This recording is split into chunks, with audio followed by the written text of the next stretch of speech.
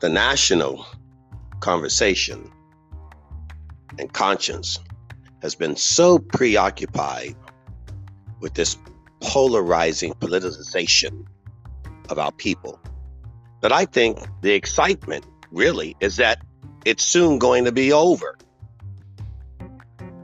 Come on. And I'm a diehard conservative, and even I have to admit, I'm just excited about it being over. Win or lose, I just can't wait for it to be over. Aren't you tired of all the political ads, all of the political punditry, all of the political posturing? Aren't you tired of being told what to think, how to think, when to think, and why you think at all? In fact, you don't need to. That's the point. We'll do it for you. Aren't you just ready to get on living?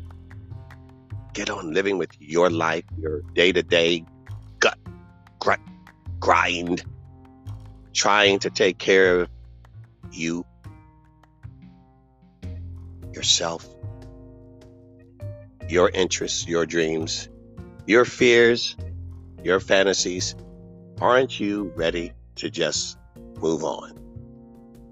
But don't worry, 4 years from now, you'll be right in the same trenches, fighting the same battle.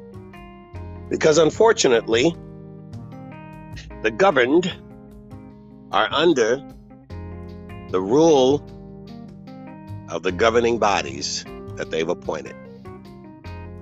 And if they've appointed them, then that means they come from amongst us. So at the end of the day, those people at the top who came from the bottom are you. You and I. We're the reason and we're the cause of these political seasons and upheavals. We have no one to blame but ourselves. We've elected the bastards, the fools.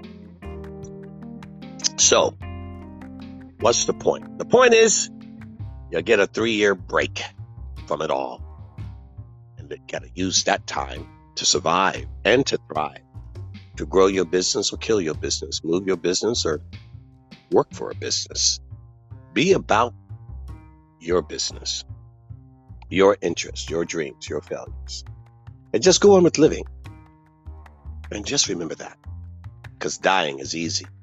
Living is hard. But it's worth it. You really don't have a choice. You're in it. And you should be in it to win it. But what does that mean, to win it? Does it mean to get the trophy or the belt? It means to finish it. To finish your race. Finish your race. Not one to be president or governor or councilman or mayor. Finish your race. To be a part of fellow human beings.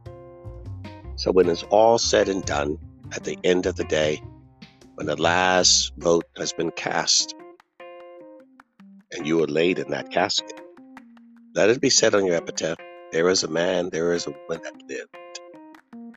that lived and did their darndest. That's all that needs to be said.